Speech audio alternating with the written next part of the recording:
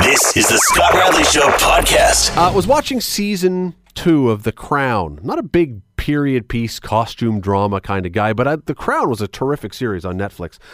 And the 6th episode of season 2, if you're watching it, I'm not going to give anything away here, but it told the story of Queen Elizabeth's friendship with a young American religious leader, an evangelist named Billy Graham. And over the years, he became a pastor and a counselor to her, as well as many other people, as well as numerous presidents and dozens of other world leaders. You know the story. He reached more people with his message than probably anyone else through his televised rallies, probably more than most popes. And amazingly, in an increasingly pluralistic society, and one that's seen more than its fair share of disgraced televangelists for sure, he managed to remain respected and pretty much unblemished in the public eye for all of his 99 years. Well, of course, this ended last week when he passed away at age 99. But the question remains from this. We are in different times now. The world has changed. The world is now different than it was when Billy Graham was getting started. Could there ever be someone like him with this kind of influence? Or has the world changed too much for that to be something we will ever see again? Dr. David Haskell is an associate professor of digital media and journalism, also religion and culture. He has an expertise in Christianity and media in Canada at Wilfred Laurier University. He joins me now. Dr. Haskell? We lost Dr. Let me hang up that one. We'll try and get him again because I think I just pressed the wrong button. Let me go back to this, though. We know that over the years, there were, I can't remember the exact number, I saw it earlier today, many presidents who sought out Billy Graham for counsel. This was the man who became the person when there was a crisis, when there was something else going on in the world and a president needed someone to talk to, a president needed an ear. This was the man that they reached out to. But could we ever see someone like this again? Dr. Haskell joins me now. Sorry for hanging up on you there a moment ago. Thanks for joining me. At all. I occasionally when I press buttons, these things happen. We are talking about this, and perhaps not surprisingly, to lead off with this, not surprisingly, the American atheists and the American humanists have described him as a controversial figure. Was he controversial?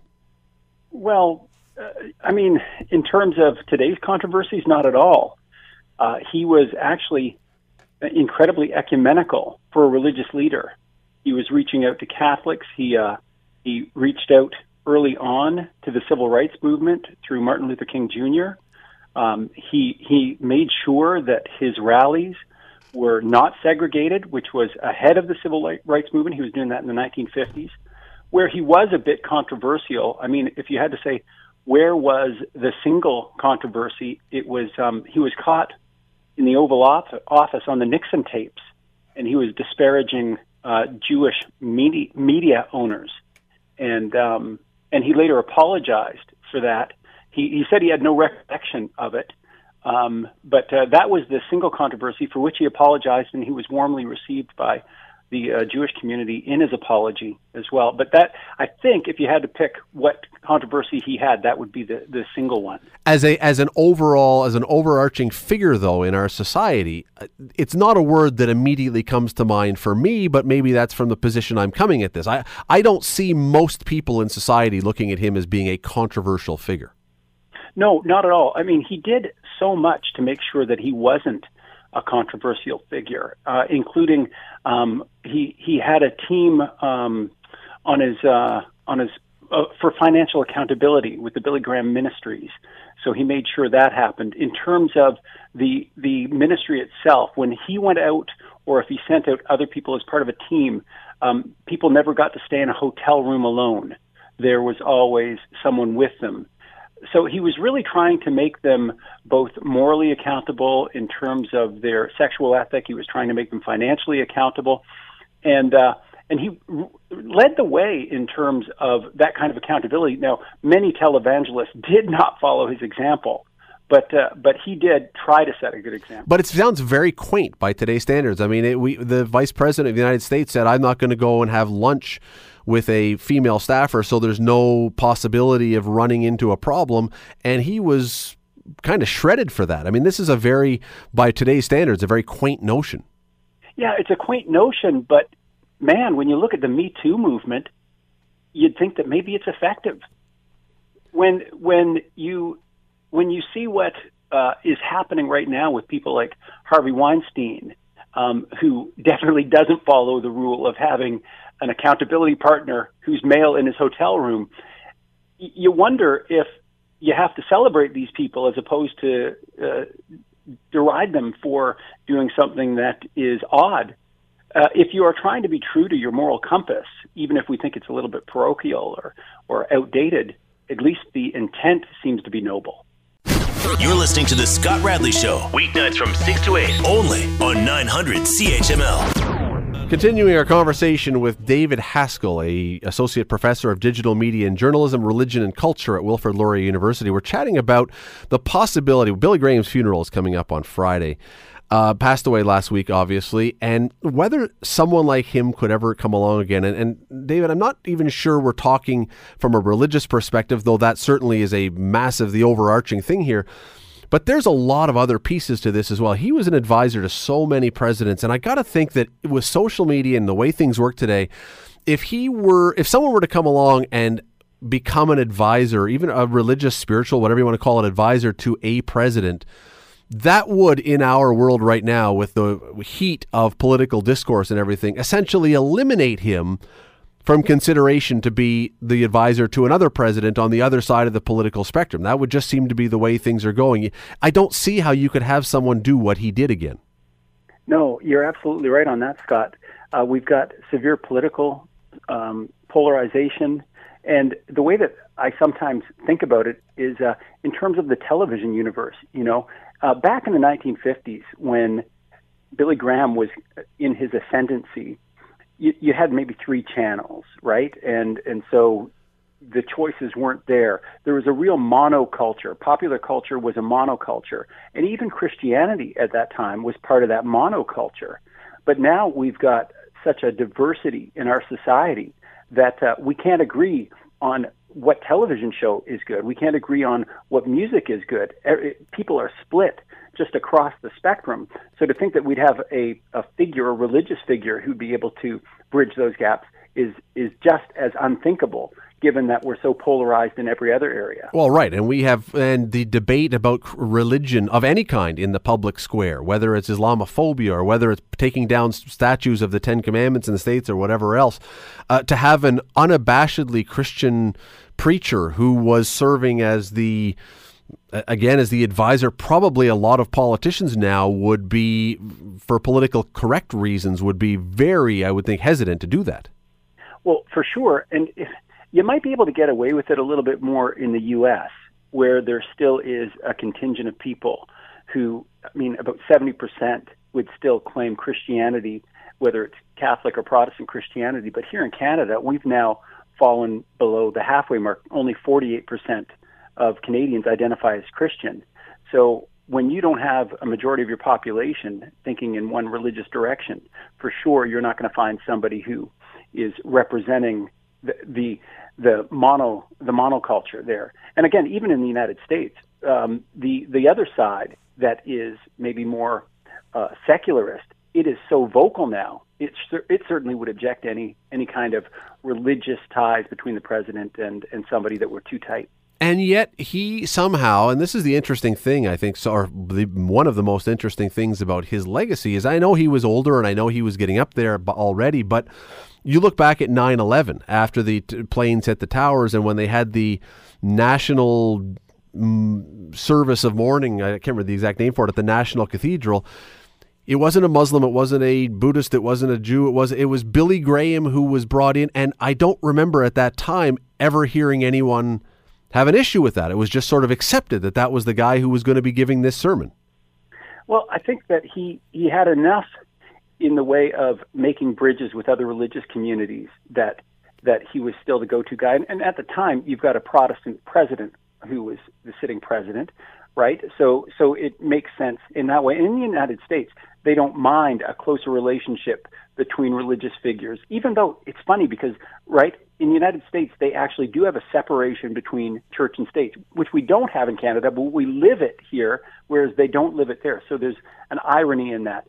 But again, he was a safe choice because he tended to make bridges. So I think that was acceptable, and it was also acceptable because he was a Protestant, and the president at the time was a Protestant. I think that people thought, okay, he's okay to go to, given that was the penchant of the sitting president as well.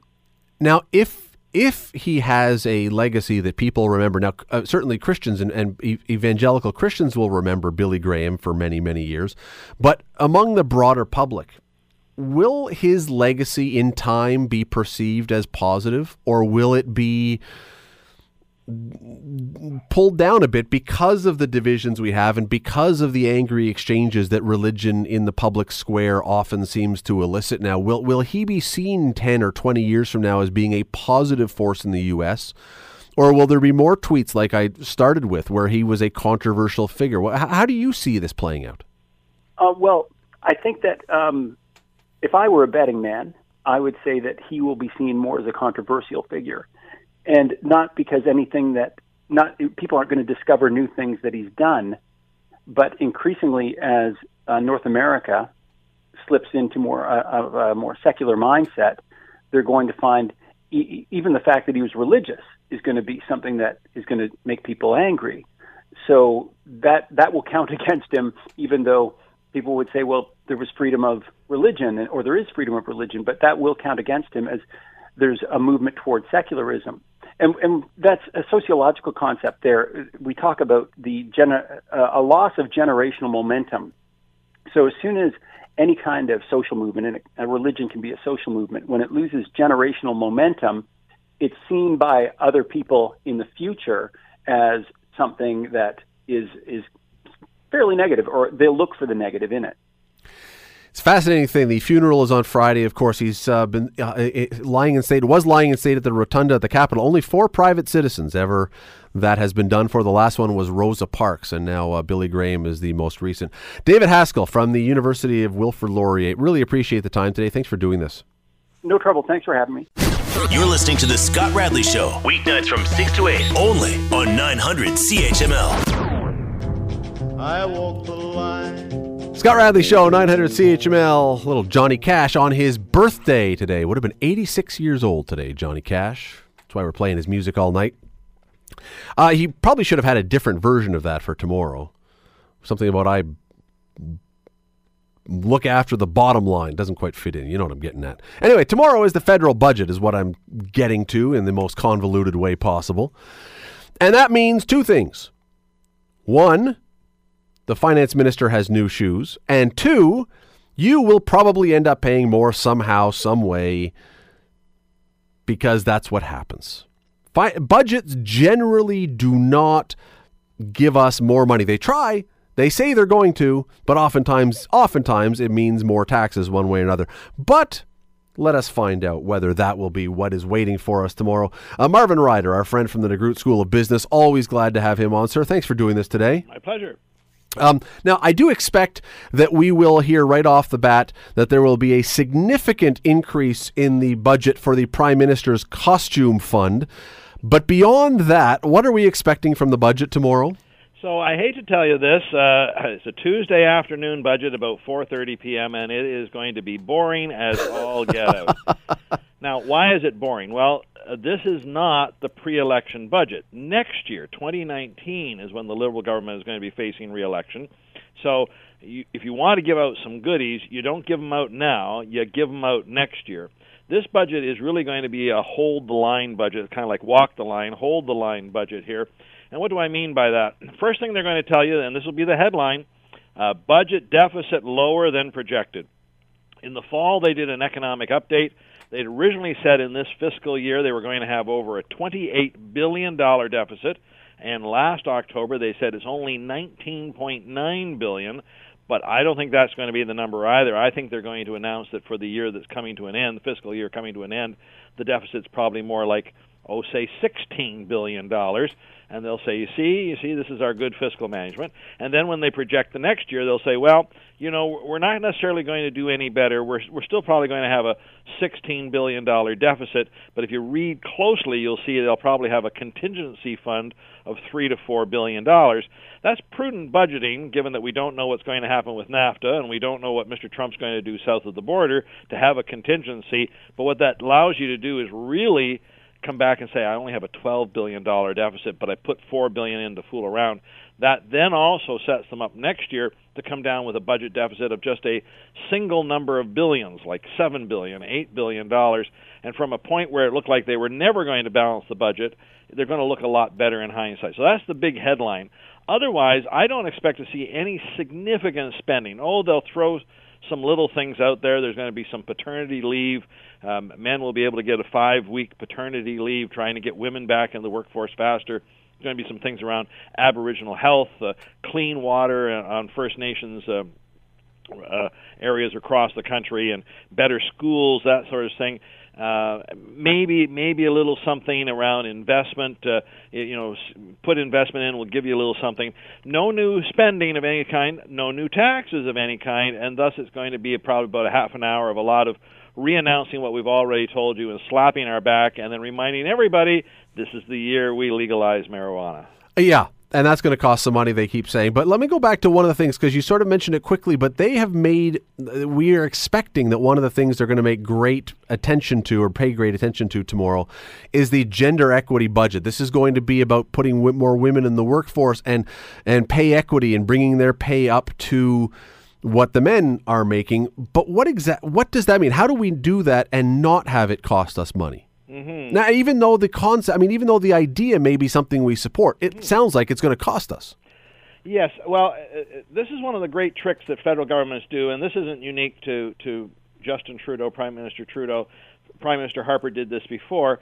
What you call upon is the private sector to do the right thing, but you don't actually pass any legislation to do it. So you lay out a vision of the world, in this case, that men and women are working for equal pay for work of equal value, and talk about how internally you're taking steps to make that happen, and how you're going to encourage the business community, and you'll go on a listening tour, and you'll have a royal commission, and you'll do these other things.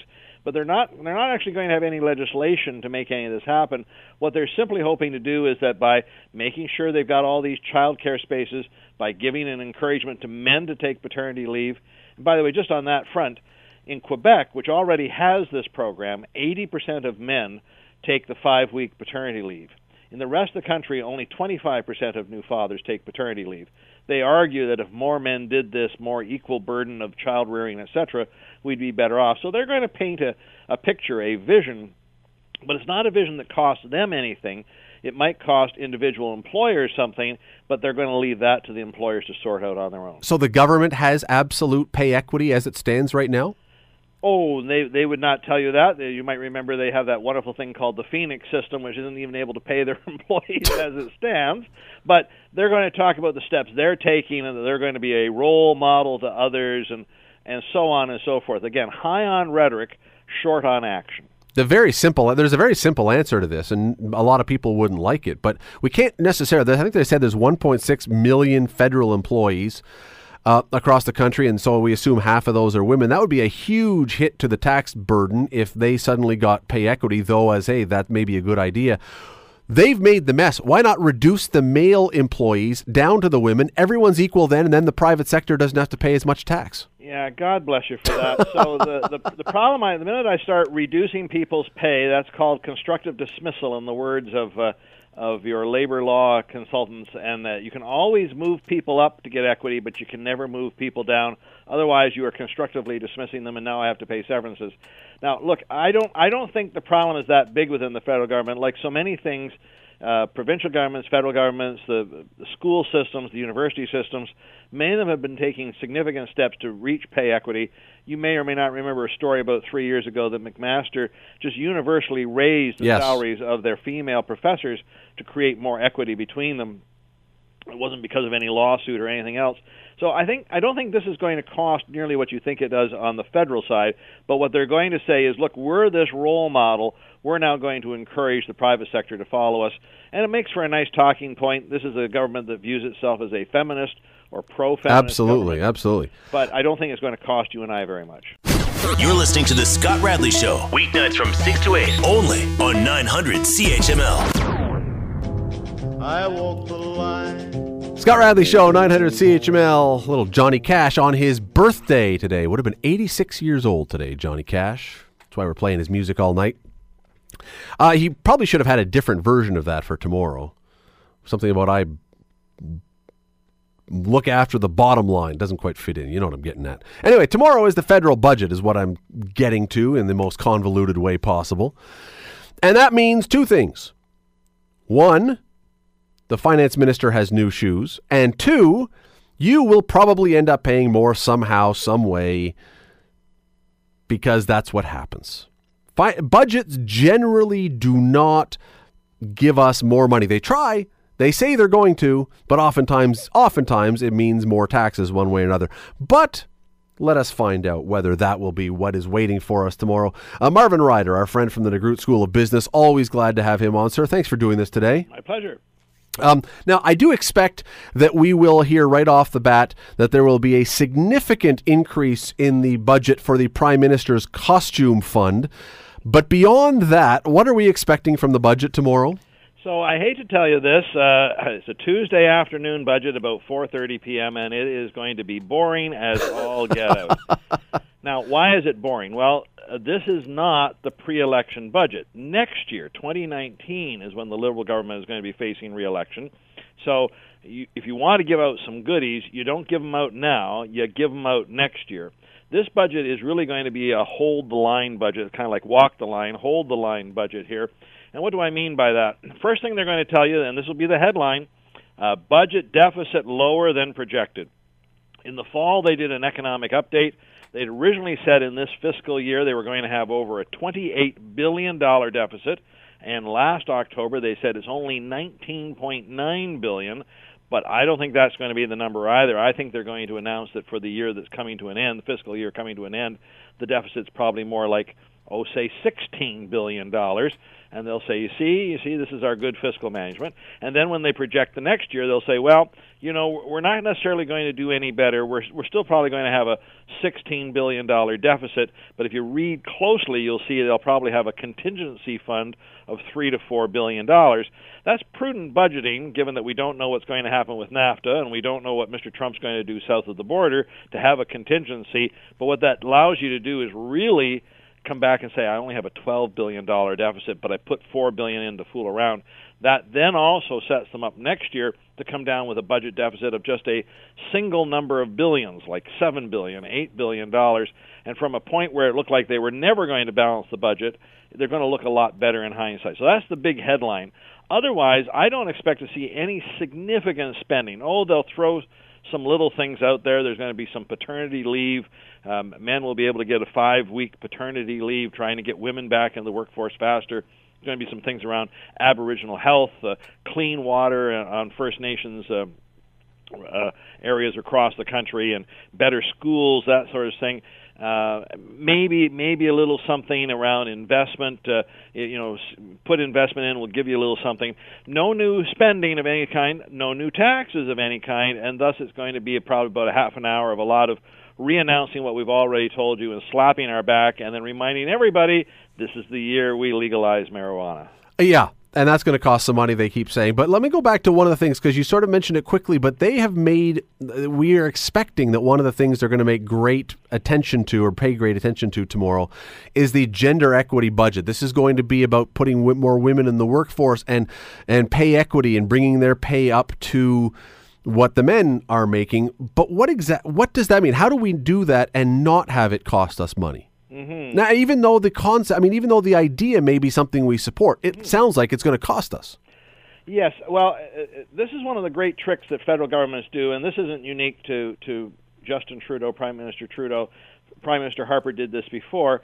what you call upon is the private sector to do the right thing, but you don't actually pass any legislation to do it. So you lay out a vision of the world, in this case, that men and women are working for equal pay for work of equal value, and talk about how internally you're taking steps to make that happen, and how you're going to encourage the business community, and you'll go on a listening tour, and you'll have a royal commission, and you'll do these other things. But they're not actually going to have any legislation to make any of this happen. What they're simply hoping to do is that by making sure they've got all these child care spaces, by giving an encouragement to men to take paternity leave. And by the way, just on that front, in Quebec, which already has this program, 80% of men take the 5-week paternity leave. In the rest of the country, only 25% of new fathers take paternity leave. They argue that if more men did this, more equal burden of child rearing, etc., we'd be better off. So they're going to paint a picture, a vision, but it's not a vision that costs them anything. It might cost individual employers something, but they're going to leave that to the employers to sort out on their own. So the government has absolute pay equity as it stands right now? Oh, they would not tell you that. You might remember they have that wonderful thing called the Phoenix system, which isn't even able to pay their employees as it stands. But they're going to talk about the steps they're taking, and that they're going to be a role model to others, and so on and so forth. Again, high on rhetoric, short on action. There's a very simple answer to this, and a lot of people wouldn't like it. But we can't necessarily, I think they said there's 1.6 million federal employees across the country, and so we assume half of those are women. That would be a huge hit to the tax burden if they suddenly got pay equity, though, as, hey, that may be a good idea. They've made the mess. Why not reduce the male employees down to the women? Everyone's equal then, and then the private sector doesn't have to pay as much tax. Yeah, God bless you for that. So the problem, the minute I start reducing people's pay, that's called constructive dismissal in the words of your labor law consultants, and that you can always move people up to get equity, but you can never move people down. Otherwise, you are constructively dismissing them, and now I have to pay severances. Now, look, I don't think the problem is that big within the federal government. Like so many things, provincial governments, federal governments, the school systems, the university systems, many of them have been taking significant steps to reach pay equity. You may or may not remember a story about 3 years ago that McMaster just universally raised the salaries of their female professors to create more equity between them. It wasn't because of any lawsuit or anything else. So I don't think this is going to cost nearly what you think it does on the federal side, but what they're going to say is, look, we're this role model. We're now going to encourage the private sector to follow us. And it makes for a nice talking point. This is a government that views itself as a feminist or pro-feminist government. Absolutely. But I don't think it's going to cost you and I very much. You're listening to The Scott Radley Show, weeknights from 6 to 8, only on 900 CHML. Chatting with Marvin Ryder from the DeGroote School of Business about tomorrow's budget. And Marvin, right off the top, you mentioned about what is going on, the uncertainty south of the border. What does that, when you have uncertainty, what does that mean the government would or should or will or could do? What would be the proper plan to take when you don't really know what you're facing down the road? Mm-hmm. So there's uncertainty, and then there's uncertainty. Yes, there's always uncertainty. There's always uncertainty, but you pretty much know what the major players are going to do, and you anticipate that. In other words, what a budget is a financial forecast in which you anticipate what the future is going to look like, and you plan accordingly. Up till 18 months or so ago, with previous administrations, we could predict pretty accurately what was going to go on with the United States and then take action accordingly. What Mr. Trump does is he swings around, he vacillates, he moves around. It's kind of hard to pin him down on where he's going to go. So first thing I think you're going to see tomorrow is no specific mention about tax cuts. There were a lot of people wondering if Minister Morneau would, because Donald Trump had instituted tax cuts south of the border and to give Canada that continued a little bit of an advantage, he would instantly administer tax cuts. And his answer was no.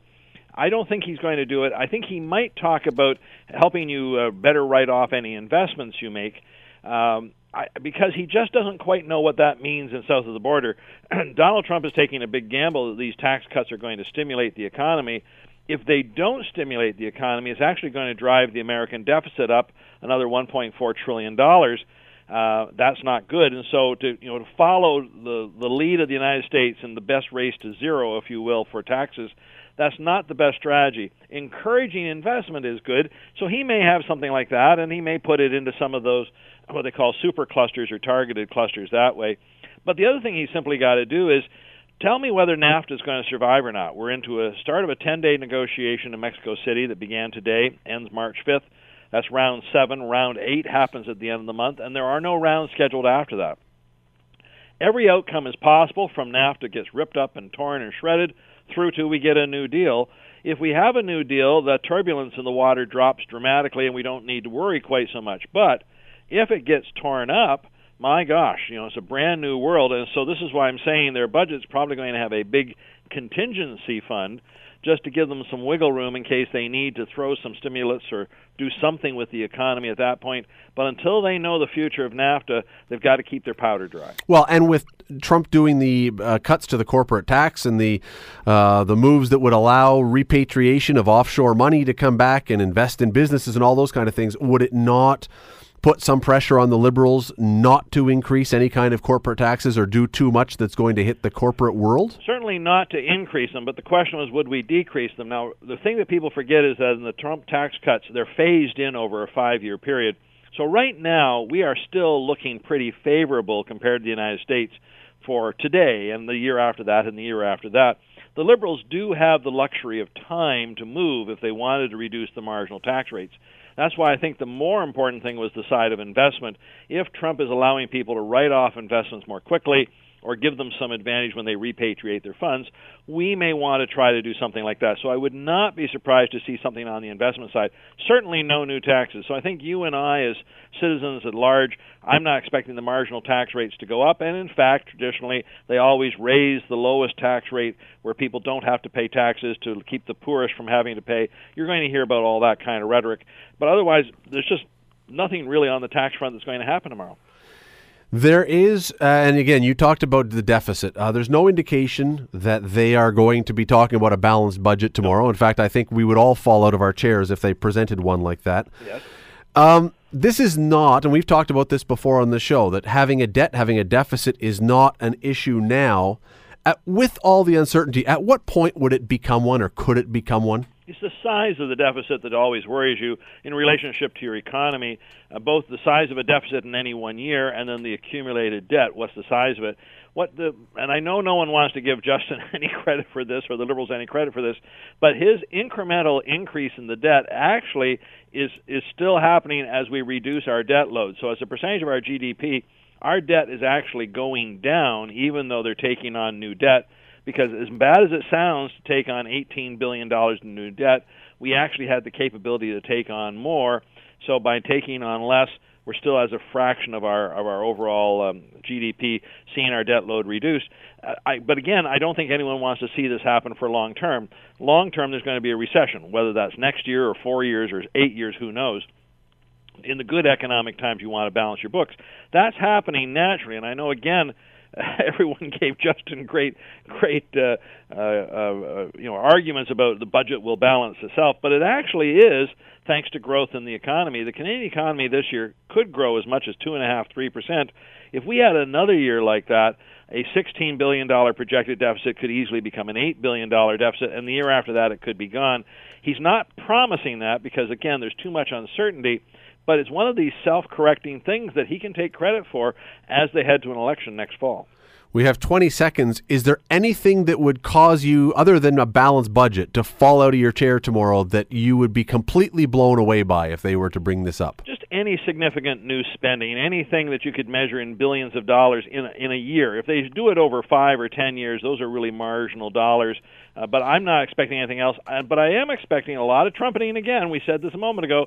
This is the year we legalize marijuana, ladies and gentlemen, and that will give masses of cheers out in the crowds at large. And we'll all feel very mellow and very happy. But, who cares about a deficit at that point? We're all just so stoned. Who cares about the economy? Come on. Marvin Ryder from the DeGroote School of Business. Always appreciate the time. Thanks for doing this. My pleasure. Anytime. You're listening to The Scott Radley Show, weeknights from 6 to 8, only on 900 CHML. Let me start with this. Women's Olympic hockey. I was obviously away, but I taped it and watched it when I got home. I watched the game last night.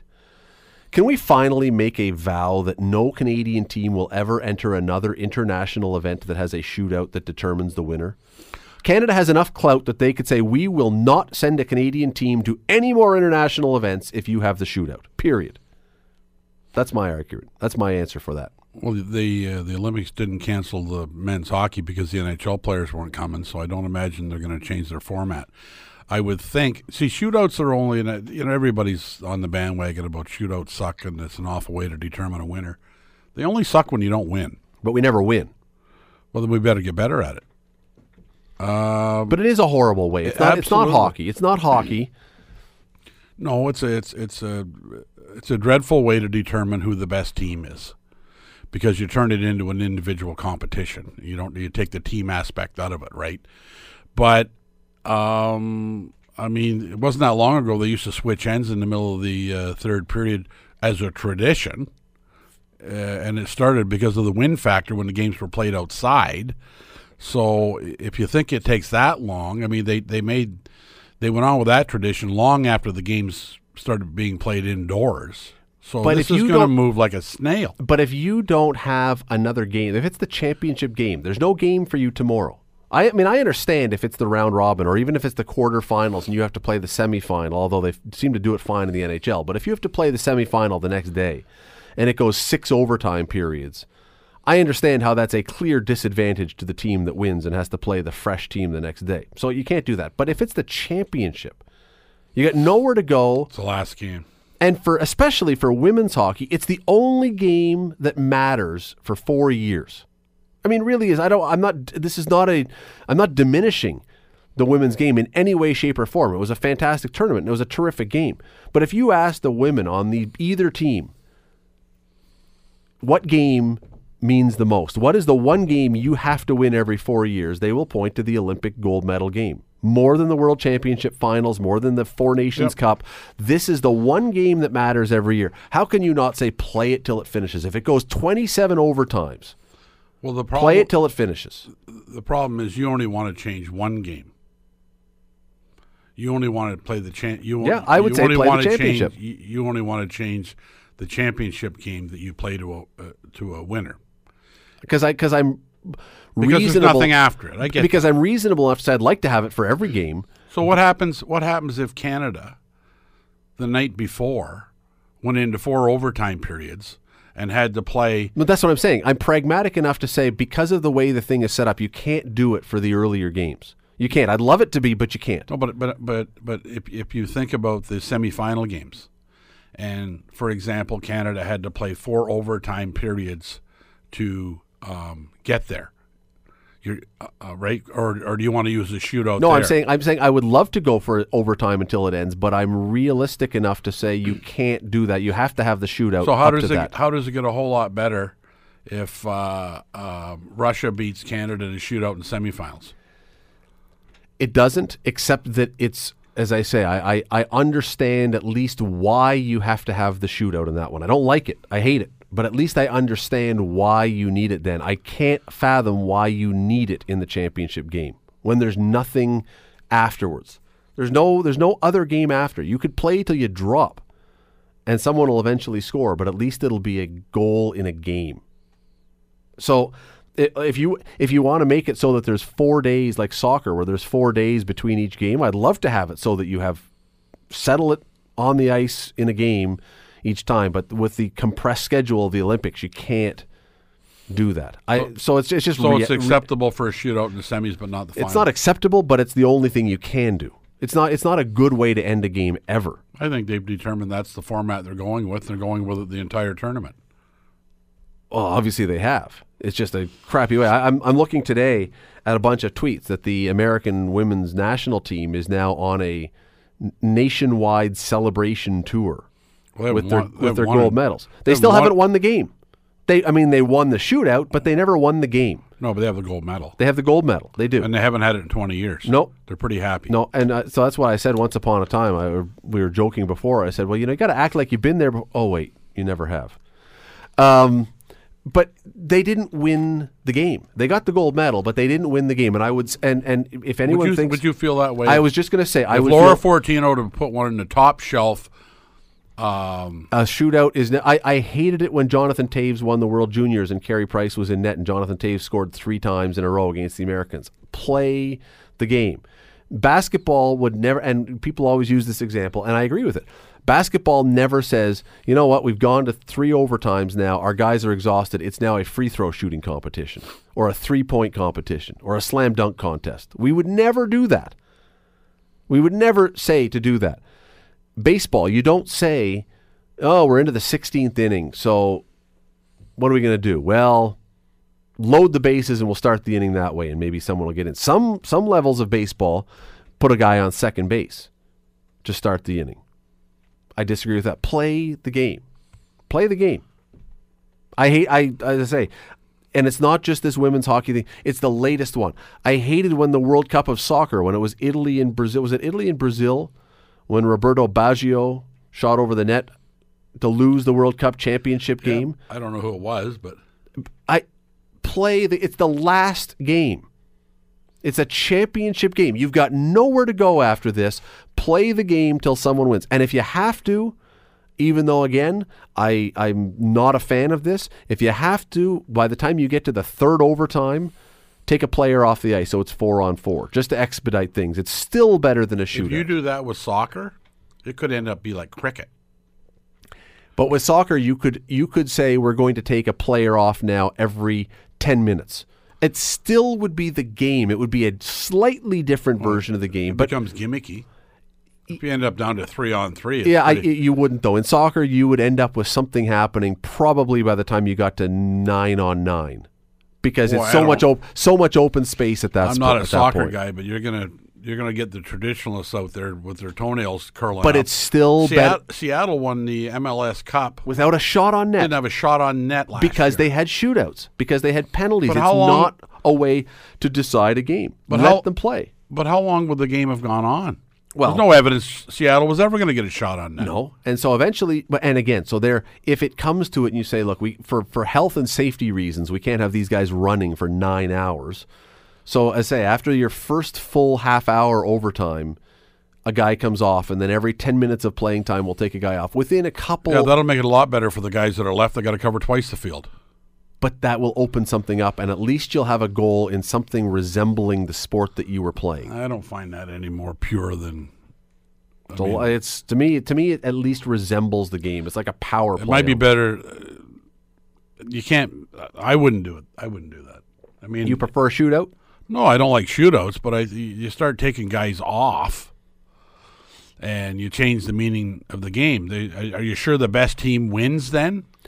More than if it's a shootout. It's not ideal. It's not ideal. It's not ideal. It's more better. It's more better. The NHL, look, the NHL has the right system. You play it till someone ends the game. Yep. That's the way it should be. As I say, I'll use the word again. I'm pragmatic enough to understand there are circumstances where that is not feasible. So you just can't do that. Although the NHL plays every second day in the playoffs, and sometimes it's gone to 3 overtimes and they have to play 2 days later. So it's, if they can do it, why can others not do it? However, I would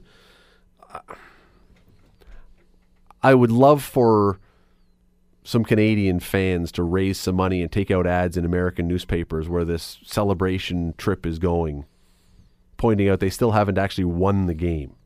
They got the gold medal. They won the shootout. They never won the game. It's a what do they call it? It's a Pyrrhic victory. Hollow. It's a hollow victory. I don't for think the they're Americans. looking at it like that. I don't Well, they're know. not. No. They're not. They're on Ellen, I think, tomorrow or the next day, and you better believe they're going to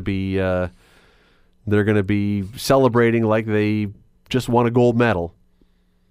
But it's a hollow, hollow, hollow victory, those Americans. We don't believe it. We don't buy it. They still haven't won the game.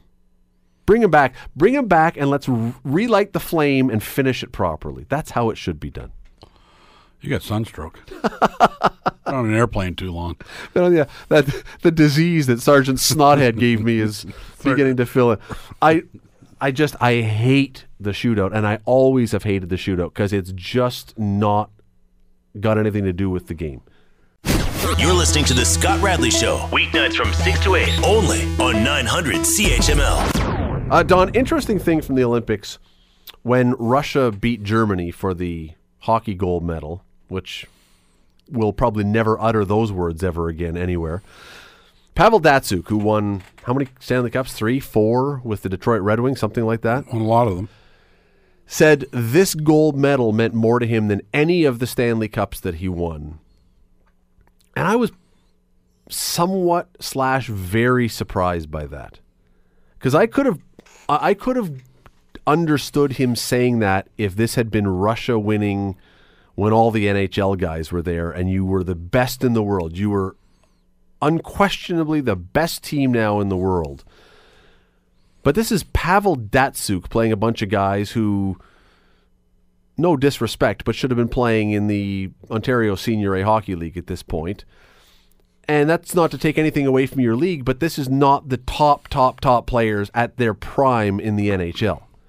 I'm just really shocked that he would have taken this much meaning out of this kind of a tournament. Maybe winning a gold medal for his country just meant that much to him. Like you can't blame him. That's all there was to play against. Yeah, no, and of course he wants to win the gold medal. Right? I get that. But the point is, that's the way it was set up this year, and it was his shot at winning a gold medal. I would venture a guess that if you ask Sidney Crosby, under a different format, whether the Stanley Cups or the gold medal means more to him. I bet he says gold medal. No, your argument back could easily be, yeah, but he beat all the best players. That clearly, in that the world. distinguished, that determined that he was on the best team in the world. Yes. I would argue that Russia's team at the Olympics would not beat one single NHL team right now. The last place team in the NHL would beat the Russian Olympic team as it stands at this moment. Okay, so if no, this is, you started it. If the U.S. were short their best defenseman and their top forward, and the women had won the gold medal, would it be any less significant? Knowing full well they didn't beat their best team. It's the only scenario I can... Well, okay, but and I understand what you're saying now. So if you're missing a star player and two, although is it any less significant or any less meaningful to the women that won the gold medal? I suggest it's not. Probably not, but that's a part of sport, though, where you would say, well, injuries would happen in that thing. Like if Sidney Crosby hadn't played for Pittsburgh and they lost, would you say it's a less of a meaningful victory because Sidney Crosby wasn't on the ice? And I would say no. See, all he can do is play against and play in the format that was available for him to play in. Fair enough. It doesn't take the gold, in his mind, clearly, it doesn't make it any less significant to him to win it that way than any other way. Of course he wants to win the gold medal, and of course he's happy that he won the gold medal, and of course he would say this is a highlight of my life. I'm just surprised that a guy who's played against the best for so many years would say this is the single most important thing in my life. I have no dreams left, was his quote. I've now fulfilled every dream. This was my dream. All right, so Derek Roy played for Team Canada. His brother plays for the Dundas Real McCoys. I would assuredly, if we had a chance to have a cup of tea with Derek Roy, if he'd have come back and had his gold medal and we honored him in a game, he would not think it was insignificant that he won a gold medal for hockey for Canada. No. At the Olympics. Did Derek Roy win a Stanley Cup? I don't know. No. Well, he didn't. He played in Buffalo. No. So he didn't win so he didn't have that to compare it to. So I grant you. And when you had Jay McKee playing for the Dundas Real McCoys in the Allen Cup, who had not won a Stanley, who wanted to win a championship, or Jason Ward, who wanted to win a championship. Yep. Though I completely understand why you want to win a championship. But you're saying Dats had won Stanley Cups. Well, you know what that may tell you? Is that he was playing in North America for the money and not the Stanley Cups. And that tells me a lot, actually, about probably a lot of the players who are over from Europe. And that's not a Europe bashing thing. It's a hey, this is your gold standard, pardon the pun, but this is your gold standard. The Stanley Cup is just something you win along the way if you do. Matt Sundin lives in Sweden. Yeah? He made probably $100 million playing hockey in a National Hockey League and loved every minute of playing for Toronto and moved home as soon as he could. They're entitled to go back and do what they want. And sure they are. Datsyuk and those guys are probably saying, this is great. Now I can win a gold medal. That will cap my career off. The NHL guys aren't coming. I couldn't play if they were, and now I can win a gold medel. I think he's entitled to say that. But see, I think Datsyuk, of all the people on Russia, Datsyuk would have been on the Russian team still. He may have, yep. He still is at a level that he could still, and that again, that to me is kind of like Don would be saying, you know what, Hamilton doesn't have a men's, what sport do you want to change? If you're a tennis player, you're a golfer, all right? And your golf club doesn't have a senior men's tournament for a club championship for whatever reason, but they have a junior championship of kids who are up to 16 years old. And you're a scratch golfer, and you as a year-old go into that tournament and you crush those kids.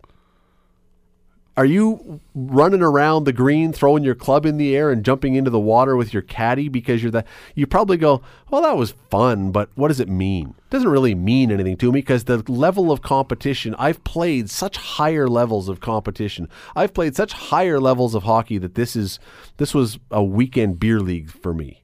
That's why I'm sort of surprised about the Datsuk comment. I better not answer the question the way I was going to then, the way you framed it. No, listen, for Datsuk, you got to understand professional athletes, and you do far more local stuff and interesting stories. But when you look at national newspapers and you look at the Toronto Maple Leafs and you listen to the players and you listen to the Blue Jay players, they all speak media talk. We're going to give 100%. They say what's going to play well. Donaldson will say, I love it in Toronto. Tells his wife, this is it. Can't wait to get out of town. But when he's in front of the media, maybe he goes, you know what? This is really going to play well back home. And you know what? That may Don't discount that. That could well be. That I'm now setting myself up for... He's not going back to Detroit. He's going back to Moscow or wherever he comes from. Yeah. Even Siberia. The story was... The interview was with the Detroit Free Press. But yeah, it's going to be picked up and it's going to be... that may be exactly what you're talking about. Maybe he's playing to the crowd now. Yep. He plays in the KHL, right? Yep. So maybe I'm just trying to really sell it so that when I go home, I get my Lada sponsorship. Or whatever they sponsor over there. I mean, I don't know. It's that's a great point, and that could be bang on, that you're just playing to what you believe they want to hear. They all do it. Yeah, I just right. Not very many of them tell you what you want. Like, I don't know. If it just shocked, it surprised me. I thought I might have expected him to say, you know what, I've won Stanley Cups, and this is right up there. This is every bit as good as a Stanley Cup. But to say this is the thing that eclipses any one of my Stanley Cup championships, that was, anyway. Did you hear any Canadian players after Germany beat us say, you know what, that was brutal. That was the worst effort we've had in this tournament, and it sucks. They all thought that. Oh, sure. But did you hear anybody say, I'm really disappointed for Canada. What a game to lay an egg. Well, no, people don't talk like that. No, they don't talk like that. They say what you think. We did our best. We pushed hard, too little, too late, made some, But do you think the Canadian players, we've got to go to a break, do you think the Canadian players, 5 years from now, 10 years from now, when they look back on that game, that semifinal game against Germany, are they going to, and they have also, for some of them who have lost Game 7 of a Stanley Cup final or a Stanley Cup semifinal, will they look back at missing getting to the Stanley Cup as the bigger thing, that we were that close and we just were one game away, or will they look at the Germany game and we were that close to playing in this Olympic? See, I think they'll all look at the Stanley Cup one and say, man, if we could have only had one good game that day. I think on a player-by-player assessment, it will matter more to them about the role they played. Like if you were sitting in the press box or you were a fourth-line guy versus being a first-line guy in the game against Germany, I think it would vary from player to player on the contribution and the role you played. You're listening to the Scott Radley Show, weeknights from 6 to 8, only on 900 CHML. Don, today was the NHL's trade deadline, an event that puts more people to work than pretty much any other industry short of the federal government.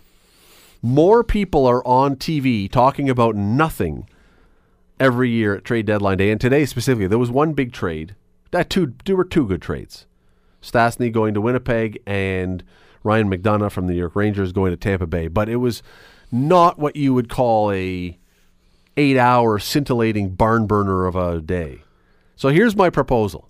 If the NHL is going to, the NHL has not, it was the TV networks that have turned trade deadline into a big event. But the NHL has not complained about 8 hours of solid TV on NHL coverage for that day and the lead up to it and everything else. Hockey Day in Canada might be a better time. I think the NHL should put a trade moratorium on for a week leading up to this. For the week leading up to trade deadline day, you cannot make a trade. And beginning at 10 a.m., all the trades that you've discussed over that week can all be announced now. Now, that means they may just move up and they may just decide to do all their trades before then, but that just makes a second trade deadline essentially then. You get two. Seems to me you got to do, if we're going to make this, if the NHL is going to try and build this thing and make it worth keeping up with, do something to make trades actually happen on that day. Well, TSN and Sportsnet have done it. Yeah, they have. As you know. And it used to be the score as well. They used to do it before, but now ESPN, I guess, picks up on it a little bit down in the States. Sports Illustrated picks up a little. It's like Groundhog Day. And when I use that term, it's like Groundhog Day. It's not like it's the same day repeating itself over and over again. The context in which I put it is 6 more weeks of trade deadline. Yeah, maybe they should do that. Determine what's going. But everybody gets all wound up, or those that enjoy groundhogs and events such as that. But what other events are there such as that? What other rodent-centric events are there on our planet?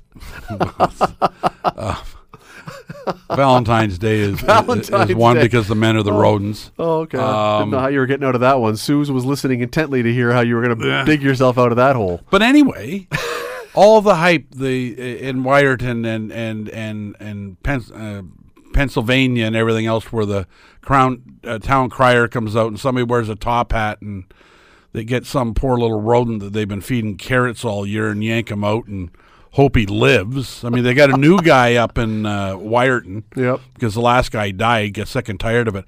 But my point is, all the frenzy around what's going to happen, and the groundhog walks out, and if he sees his shadow, fine. It's not much excitement because if there's no sun, I think you can all go home, ladies and gentlemen. There's nothing to see here. There's no sun. And to a certain extent, that's the NHL trade deadline, because more and more teams are trying to do something before today, like the Toronto Maple Leafs did, and several others.